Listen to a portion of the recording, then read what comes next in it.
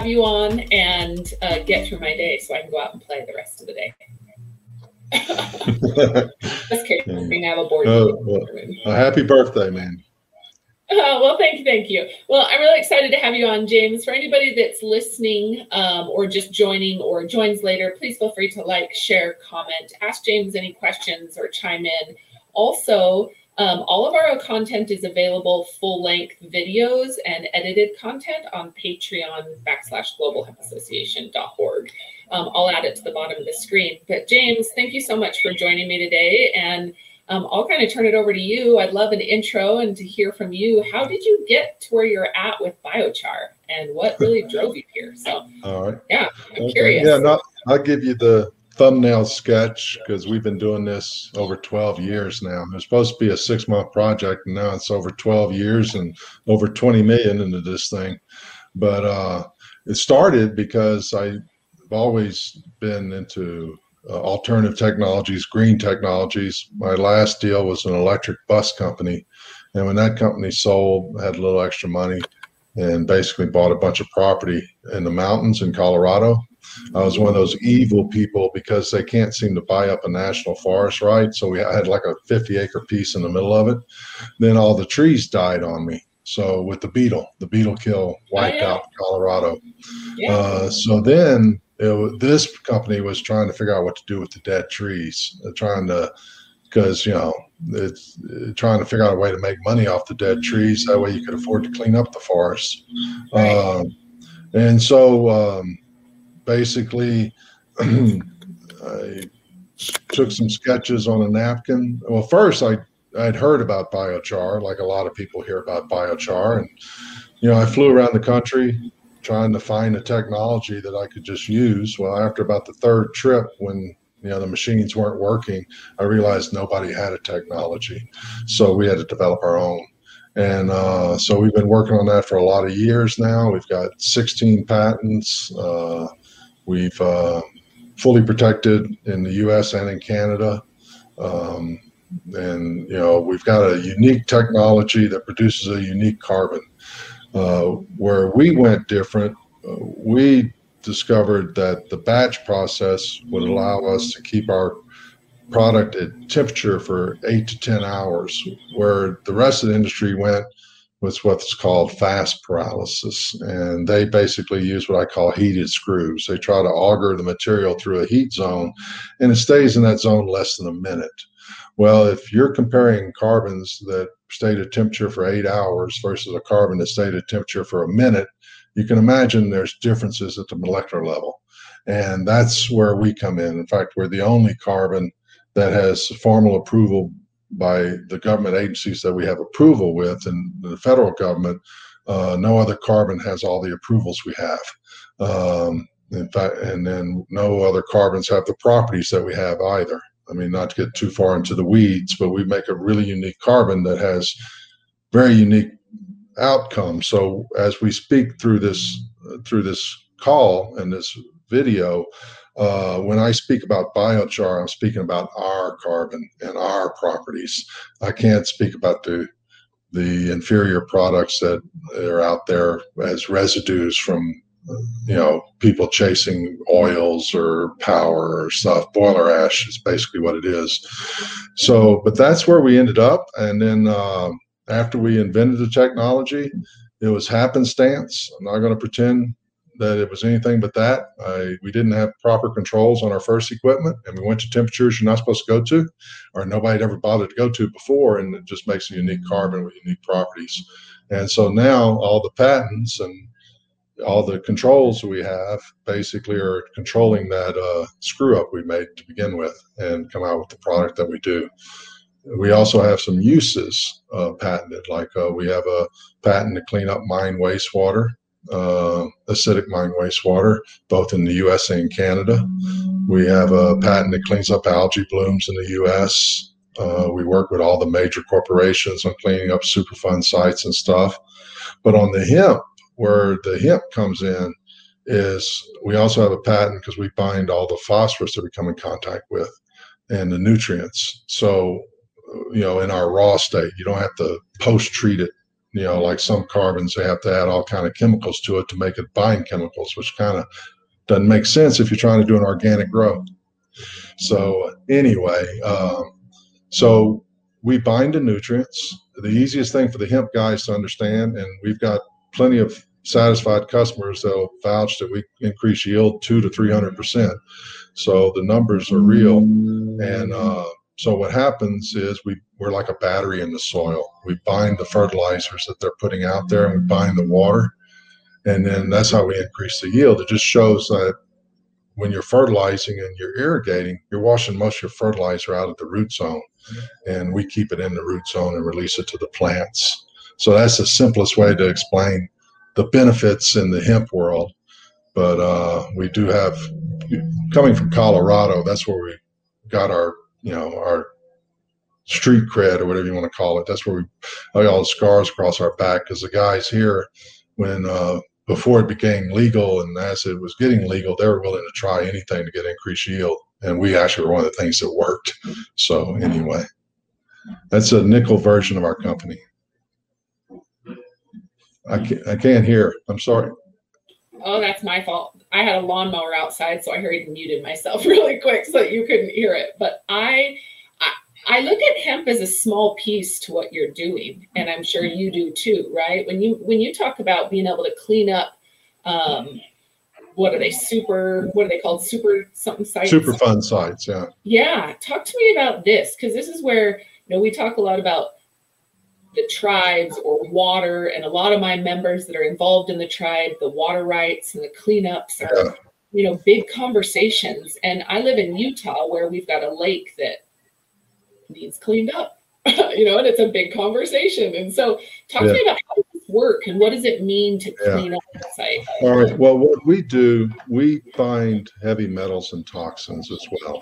We also bind PCBs and mercury and PFAS. We have a new test showing we bind PFAS with our product.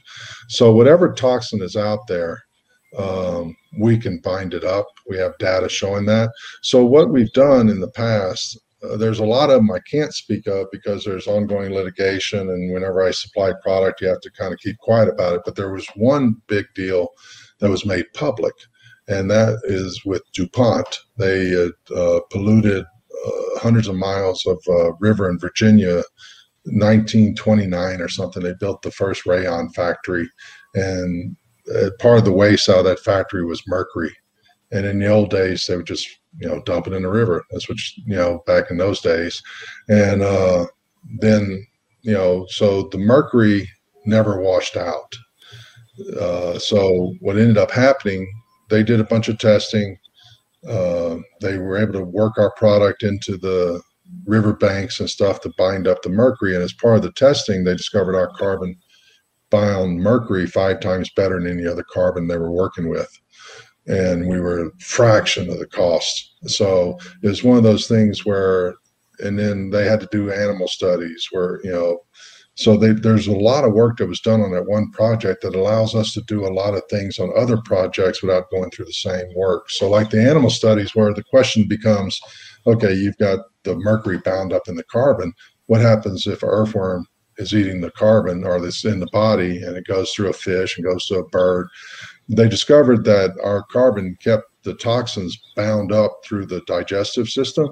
So the worst thing that would happen is maybe the carbon gets deposited a little bit further away from the site, but it stays bound out of the food web. And so now we're working extensively with a bunch of Indian tribes, Native Americans all over the North America, well, the U.S. and Canada's First Nations. I'm getting the terminology down.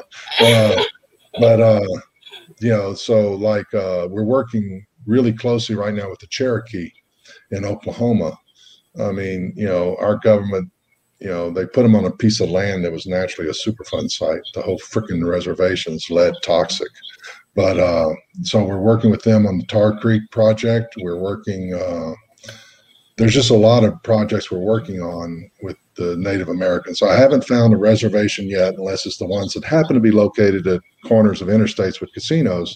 All the other reservations, they all seem to have a Superfund site on them. It's amazing. In fact, the Native Americans told me 75% of the Superfund sites in the U.S. are located on tribal land.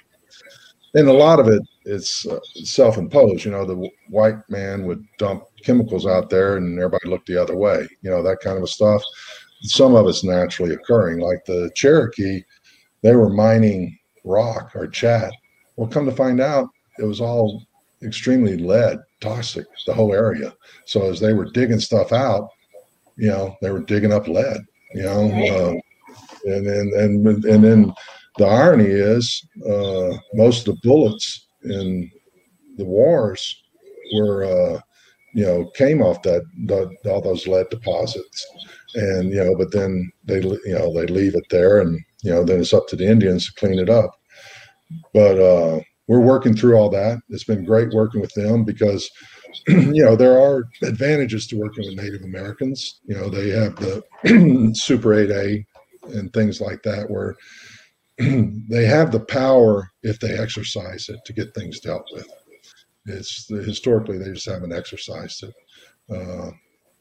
and so that's what trust.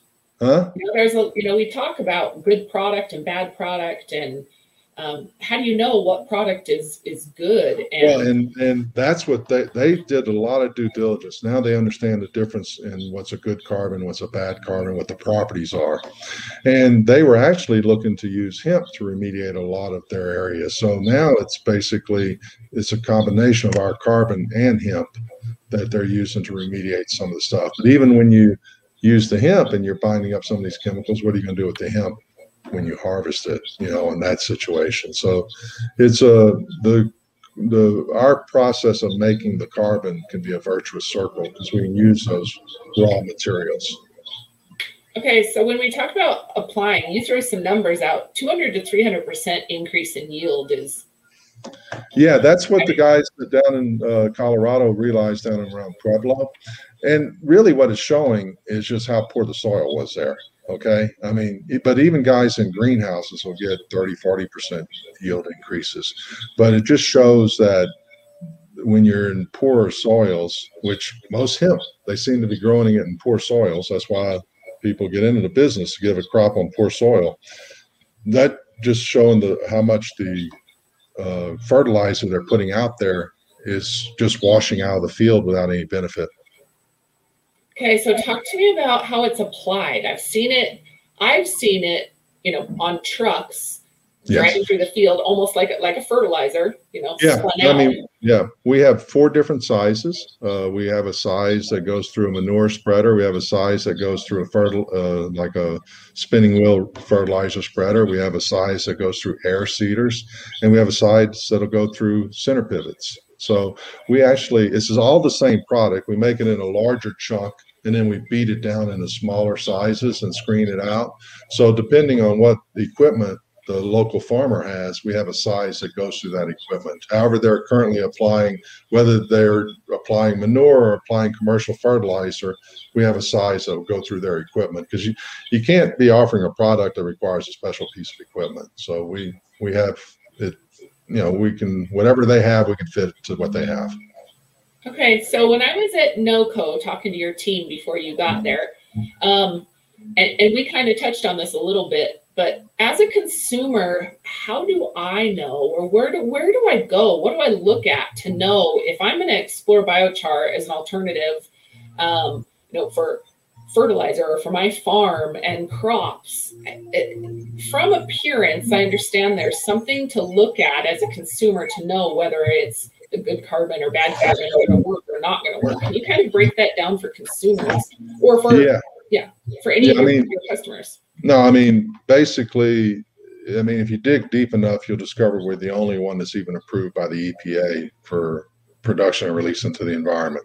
But that's more focused on large corporations and governments.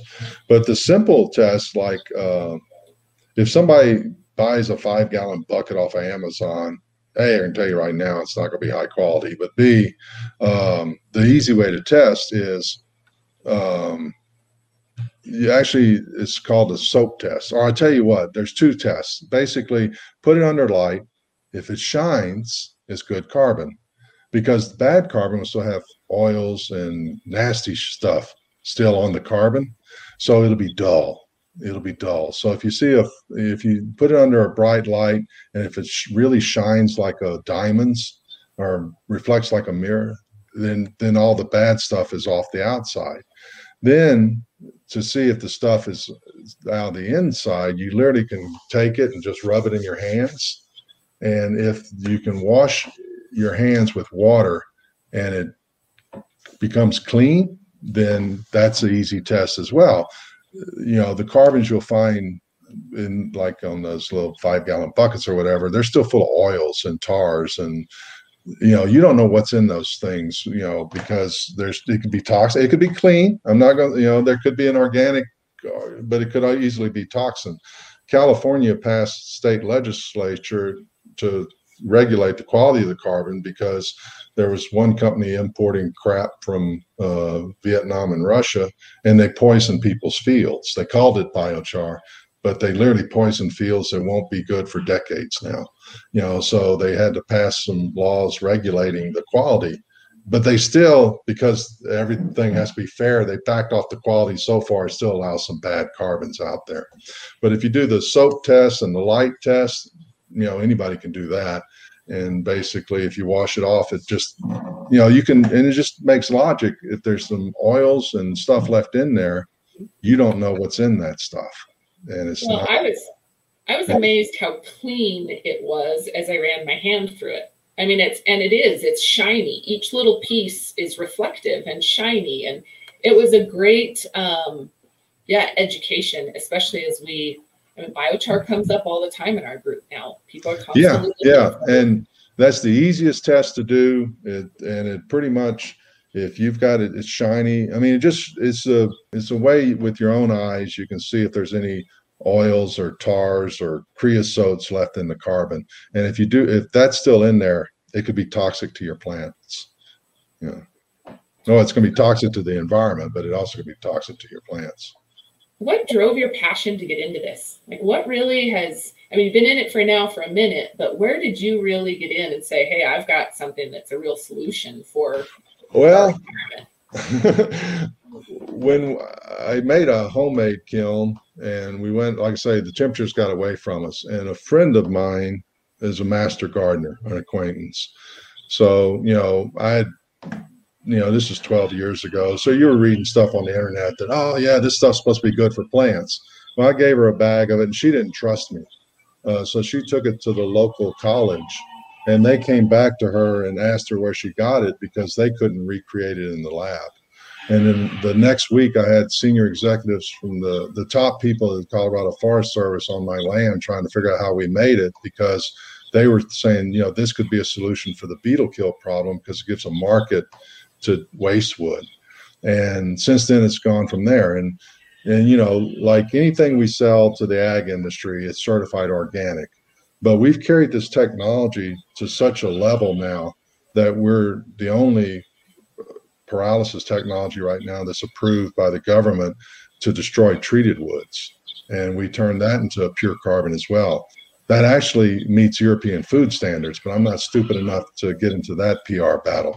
So we use that carbon for, like, we can destroy railroad ties, utility poles, and not destroy, we convert it into carbon and we break down all the emissions. But we use that for plastics additive and concrete additive. So we can get rid of the treated woods as well. So we've even carried the technology to that level. But anything we sell into the ag world is from the trees come out of a national forest, or you have to be able to trace the tree to come from a clean source to claim organic. And so everything we sell into the ag world or the hemp world is organically certified. Awesome. Okay, so where do you see this going? You know, where you're at, where you've been, and kind of this journey.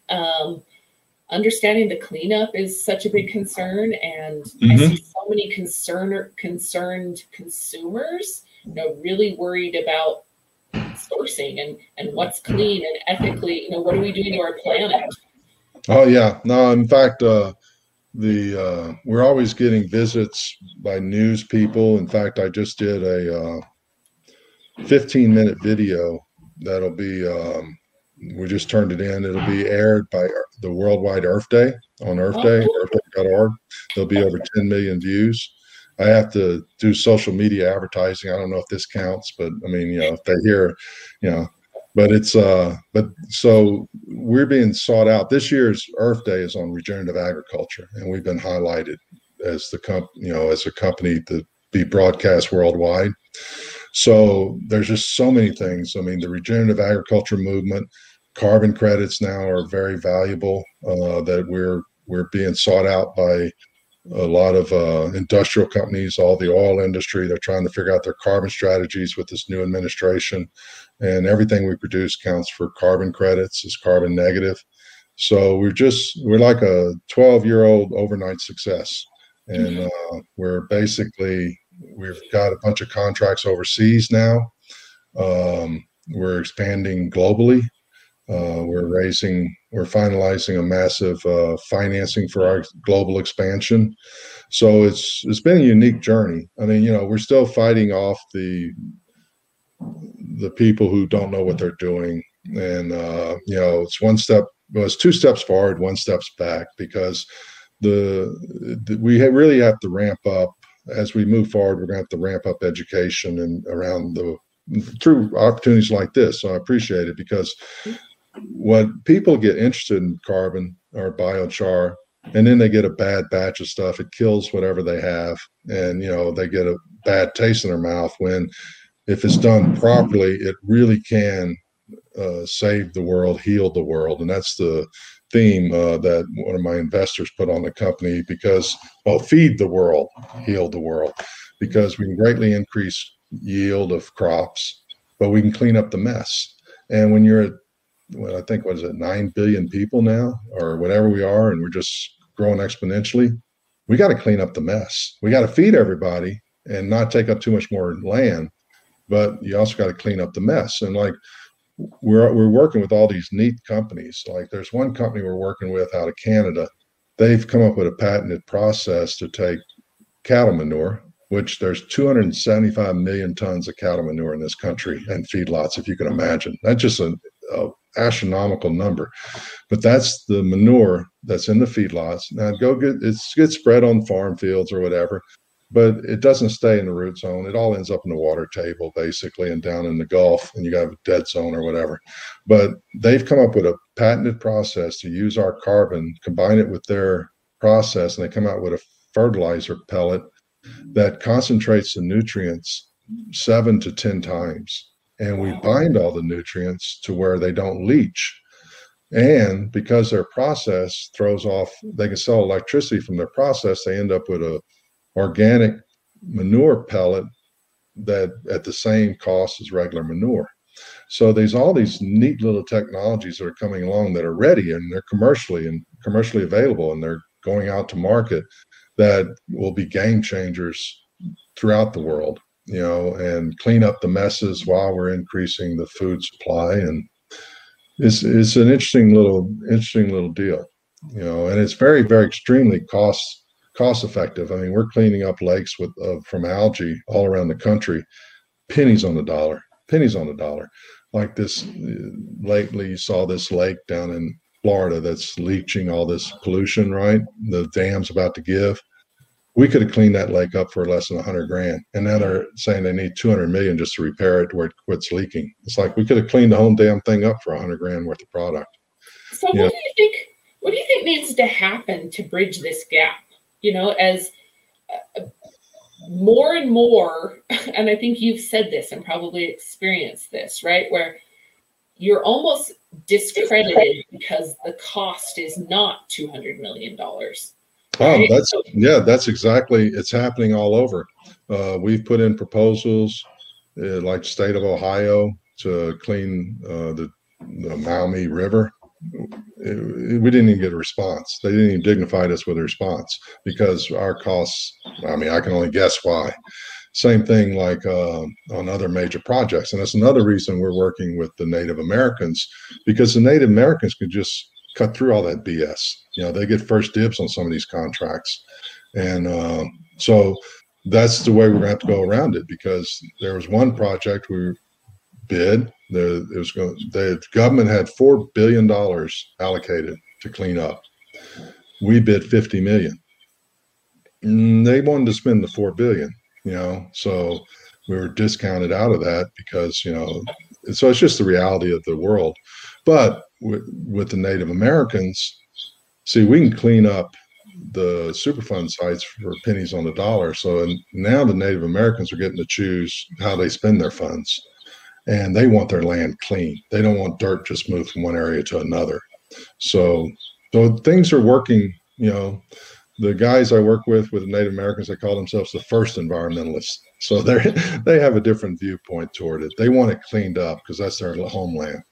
Yeah. Well, and I think that this goes to the value of what you're doing and the research and being approved and understanding the difference. And because like you said, it takes one bad apple and then and then you get everybody else that had some black boiler ash because the boiler didn't quite consume it all the way. I've got biochar too. Yeah, well, so then we have to go back and re-educate that consumer. But it's going. Like we're hitting critical mass. Our customers have cleaned up probably over 100 water bodies nationwide so far in that niche. The fertilizer pellets are coming online. We've got major projects with concrete and with asphalt additives. So, I mean, things in plastics. So a lot of things are starting to come online. It's just been one of those things where, as long we had to focus on corporations that did testing, as long as they actually test, we win. I can't sell against some guy selling snake oil on Amazon or anything like that. And I don't try to. We'll just re-educate those people later. But the large corporations, as long as they test, we win. And that's what we focused on. And now they finally are hitting critical mass because everything we do, each market, we either outperform the incumbent at the same price or we clean something up at a fraction of the cost before. Each market's a little bit different. Well, and you had mentioned, a lot of times you're coming back in after another one has already failed. Right? Oh yeah, I've stood in boardrooms of major lawn care companies and got crucified because the last biochar they tested killed everything in their greenhouses. Well, and then what makes yours different? So then you have to go through the whole process again and start from testing from scratch, which is great, but I've been at this 12 years now, and some of those testing cycles lasted 5, 6, 7 years to prove the claims you were making, because then it's like, oh, well, these results are so good, they must be wrong, so let's do the test again, which is good. I mean, it's like we've gotten through it all now, but the education is the piece that takes the longest, right? If everybody's doing it right, it's easy to sell your product because everybody knows about it. That's it. Well, like in the hemp world, I mean, everybody that uses it has great results, but then they all keep it secret to themselves. It's like, okay, well, I'm not sharing my results with anybody. I mean, so basically, I do have a few farm managers that will share their results, but even there, it's like, unless they post something on Facebook, they never tell anybody anything about what we're doing. Isn't that so true?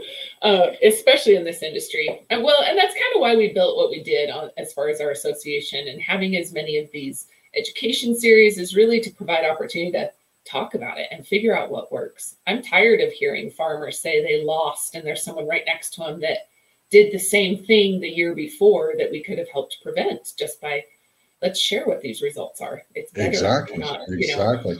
Well, even the panel you saw that I was on at NOCO Hemp, those guys on the panel all use my product, but it didn't come out until they're talking to the crowd, but it's like, but that's what helps make their product that much more effective, because they were microbe guys, and we're a home for microbes.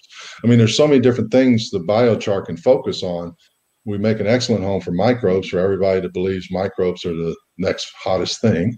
We bind to nutrients. So depending on where the person's focus is, we can tailor our message to that farmer. Okay, so you mentioned earlier plastics. Cody actually just dropped a comment a little while ago, but wondering if this is if there's a potential for biochar to be a solution for microplastics. Okay, I'm assuming what he's talking there is a as a filtration for microplastics. And there has been studies done by universities to show a good quality biochar will filter out microplastics from water. But on the flip side, what we're doing on plastics, though, more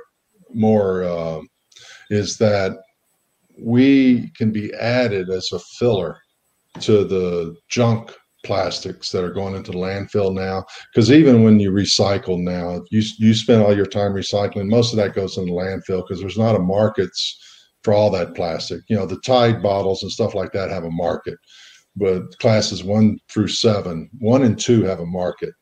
Everything else goes into your landfill. That people just don't understand that because it's just too weak, to recycle. So what we can do is you can add our carbon to that weak stuff, mix it up, melt it down, turn it into new pellets. It turns into a new resin that is actually 2.5 times stronger than other resins at half the weight, or 47% of the weight. So we take out a lot of the weight.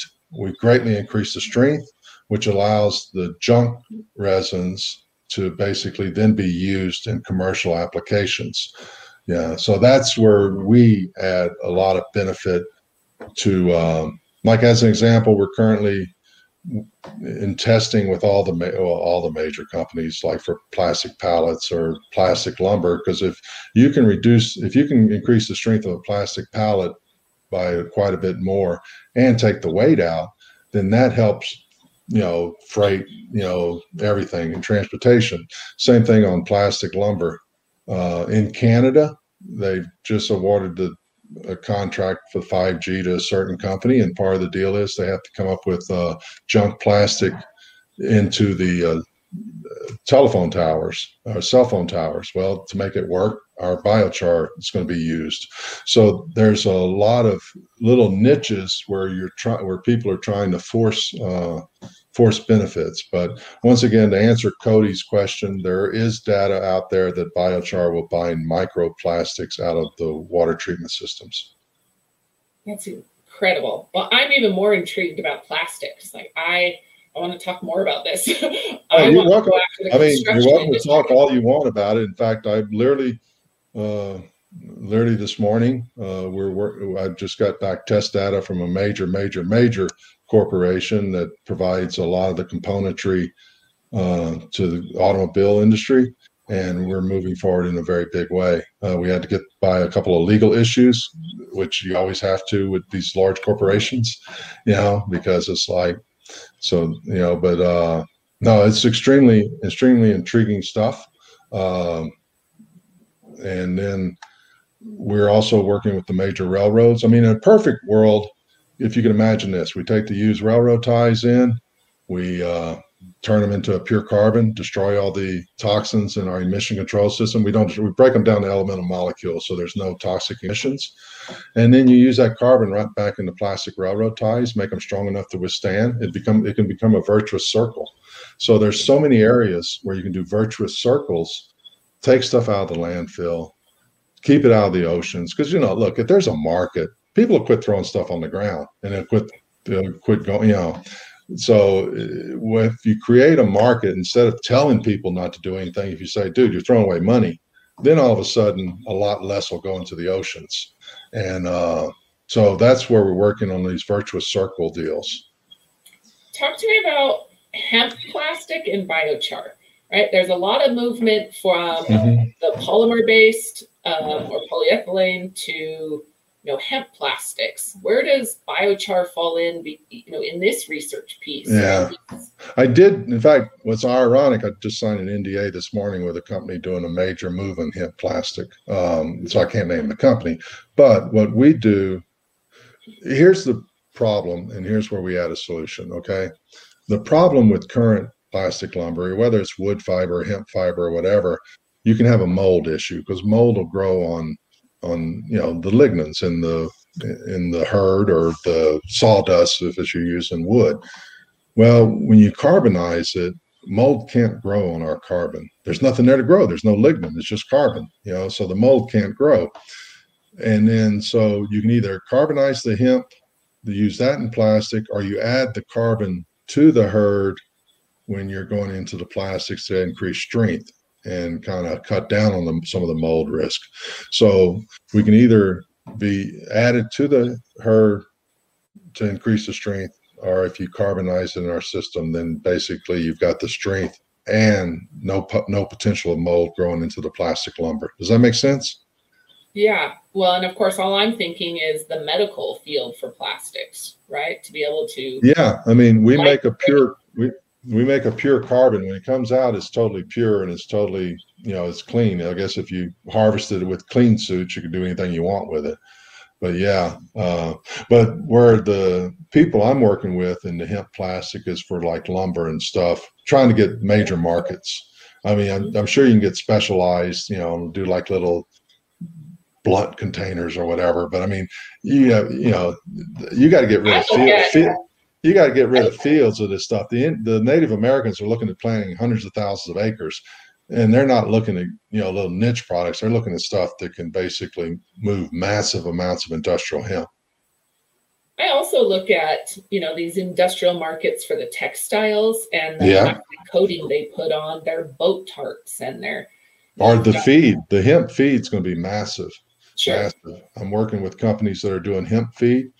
You can't do that let's put it this way. On Native American soil, it's a sovereign nation. So there's a lot of good work being done on feed, and they're getting incredible prices for the beef. I mean, I can tell you $3.50 a pound on the hoof for hemp-fed beef, which is amazing to me. And then I realize, I know the FDA is not allowing it out in the real world, but on the Indian reservation, they can do it. Well, everything you see, I know like the Hemp Feed Coalition is working hard at it also, and organizations like that to bring light to it. When there's money like that available and it's a better beef, it's better quality and everything else, sooner or later the FDA has to get out of the way. And we've been certified as organic animal feed additive. We had to go around the FDA with the last administration, but they got the USDA to approve us and exempt us from FDA oversight. So we had to go a different route. And I didn't even think about using the Native American lands. Right. Well, what a journey you've been on. Where do you see yourself in 5 years? Where are you guys headed? And try to get as big as we can and solve as many problems as we can. That's it. I mean, because we really, if we're going to keep populating this earth the way we're doing, we've got to figure out a way to feed people without cutting down turning everything into ag land. So we can greatly increase the yield. We got to clean up the messes. I mean, I'm born and raised, come from South Louisiana. There aren't any old people down there, or if they're old, they've already survived cancer. It's just because it's such a toxic environment. I mean, when I'd go visit my parents before they passed, there wasn't anybody over 60 that hadn't had a cancer in there. But we lived in a poor neighborhood, I mean, I'd see they'd have chemical spill in the bayou, and they'd go out and pick the fish out with a net, and eat the fish. It's like, what are you doing? But that's just the environment. That's the way it is in this world. In certain areas, they're just dumping grounds, and that's all got to get cleaned up. And we can do it. We can do it. Just gotta, and we can do it cost effectively, and we can do it while getting rid of other waste. That's the irony. Like if you get rid of a toxic piece of lumber or dead trees, all the carbon would have went back in the air. It's not like we're going out cutting down virgin forests. This company was totally built around waste wood, whether it's a dead tree, an old crate, pallet, railroad tie, whatever. The idea is divert the waste wood. Give you a factoid that always amazes me. 1/6 of all the trees cut down in the U.S. go to make pallets, and the average turn on a pallet is less than 2 turns. So just stop and think about that. All that waste wood that was going to landfills, and we are diverting it currently in Colorado, that we can turn into a carbon that literally just survived to make a little over 1 turn on a pallet. But things like that, people I never realized 1/6 of all the trees cut down went to make pallets. But that's a lot of wood that just would go into the landfill and convert into methane. And we're working currently like with a group in northern Florida. They all that blowdown timber from Hurricane Michael, you can go convert that into carbon. I mean, they're currently piling it up and burning it that's just putting it right back in the air. All these little niches all around the country. All these big, land hurricanes and tornadoes. Yeah, and we're chasing fires now. These massive forest fires. We're working we can use those charred trees. I mean, I'm fighting with the government trying to harvest them, but that's another story. But we can go in and clean up basically a burnt forest. You convert that further into our carbon. But more importantly, remove those snags and those trees out of the forest where the sun can hit the ground and the forest can regenerate a lot quicker. Because if you just leave as overpopulated these forests are that are getting burnt, it's just going to take forever to repopulate because the land has been sterilized, and you just got to get that stuff out of there where the sun can, and the rain and the wind can do its job. So after we talk and the more that I've looked into this and understanding hemp and where my passion is, for me, it's like, well, why aren't we using this? What are the objections you're hearing, and what's this hiccup that's stopping everybody from using a good biochar or from utilizing this as a tool to clean up the lakes? Well, it's education. And then it's, like I said earlier, it's a lot of people out there selling bogus product. Look, if you think the hemp is a scatterbrain snake oil industry right now, if you Google biochar, there's 1 million hits. And when we're the only one that's got the legal approvals that we have out of over 1 million hits, I mean, I think we're way above hemp and snake oil people in our industry. And but it's just going to take time. You're just like the hemp. All the guys who thought they're going to get in and make $1 million and lied to everybody, they're gone. And same thing's got to happen in our industry. And I even saw today there was a company put out a press release. They just raised a couple of $1 million, and they said they were the first ones to make, basically what their press release was. They're the first ones to make biochar for water filtration. This industry's been doing that for forever. But they were able to raise a couple $1 million and put out a press release with all the bogus stuff on it. Two of the largest financial scams in the last decade were biochar scams. Companies that raised hundreds of millions of dollars and never produced 1 pound of biochar. So it kind of reminds you of the hemp, right? All these guys, out there going to raise all this money, buy all this seed, and never did anything. So that's where we're at. But it's shaking out now. And it just took a while for all the testing to get done, because we were not publicizing anything we were doing. Because if I put out a press release, the next thing I knew, or if I gave somebody a PowerPoint, then some other company had my PowerPoint with their name on it. Well, and there's been a lot of attention brought to cleanup and brought yes. More, and not just in biochar. You look at the documentaries that are around the water condition of our water and the condition. I mean, it takes massive education to bring attention to things that we don't touch and see and feel. Oh, I'll tell you. And everything's polluted. Look, here in Colorado, we operate not far from Rocky Mountain National Park. Mm-hmm. They are finding massive nutrient pollution in alpine lakes above where nothing can get to it, but it's even coming from rain. I mean, the pollution is just everywhere. And that's what it takes. And now finally the science is catching up, showing people that this is bad. I mean, because, when we were young, when I was young, not you, but when I was young, a lot of the things now that we know is bad, that was what we were recommended to do, that we didn't know, but science is finally catching up. And, it's cheaper now to clean up the problem than to hide the problem. So finally it's gotten to that stage. Well, it's finally bad enough. We can't hide it, right? That's it. And I think it's finally our consumers are finally educated enough. And I can tell you, I am guilty of not being educated as to where my clothes are made or how damaging the dye is or where the water's, I didn't know. Equally as much, I would probably be a vegetarian if I had to raise my own meat. They destroyed the hemp industry way back when because it was so effective.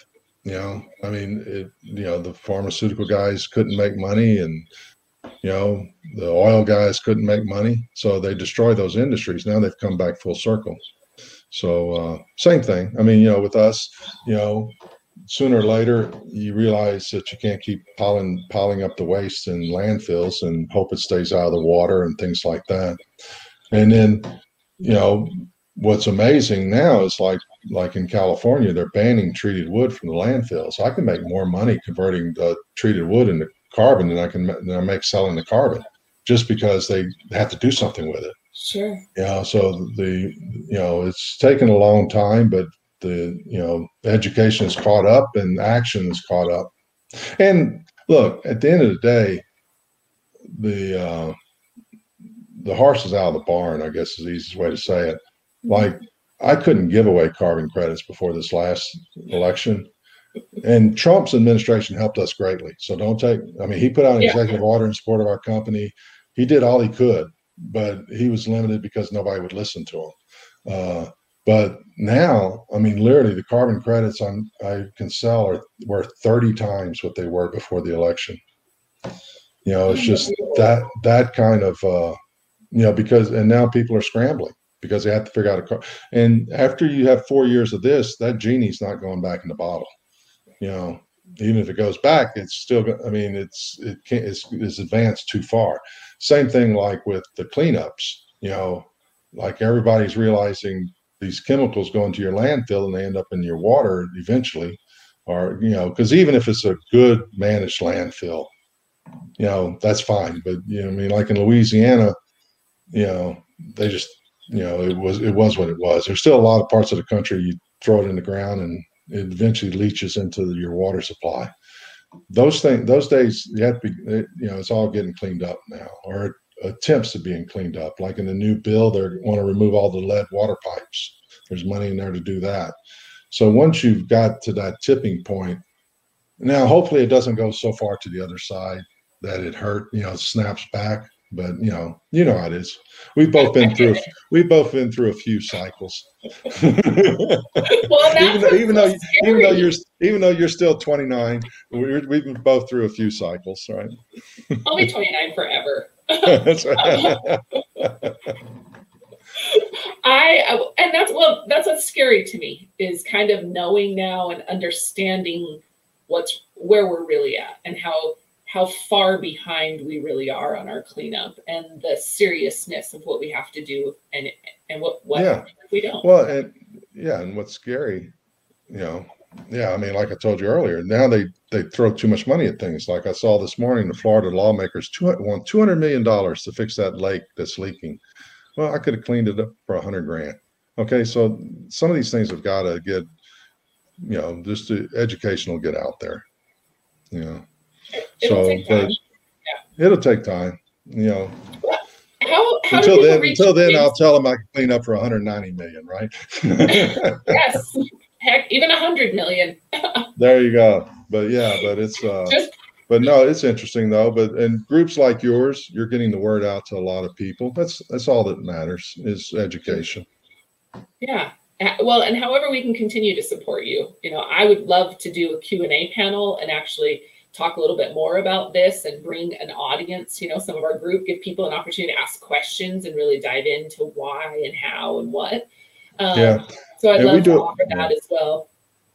And we do a lot in the hemp industry. After NOCO, I gave a speech at the Oklahoma hemp last weekend.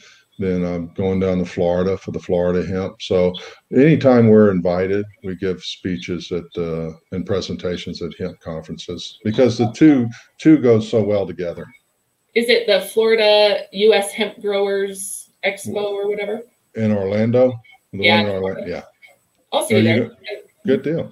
Yeah. I'm starting to make my rounds again. I'm so glad events are out, and it's so much different. That's it.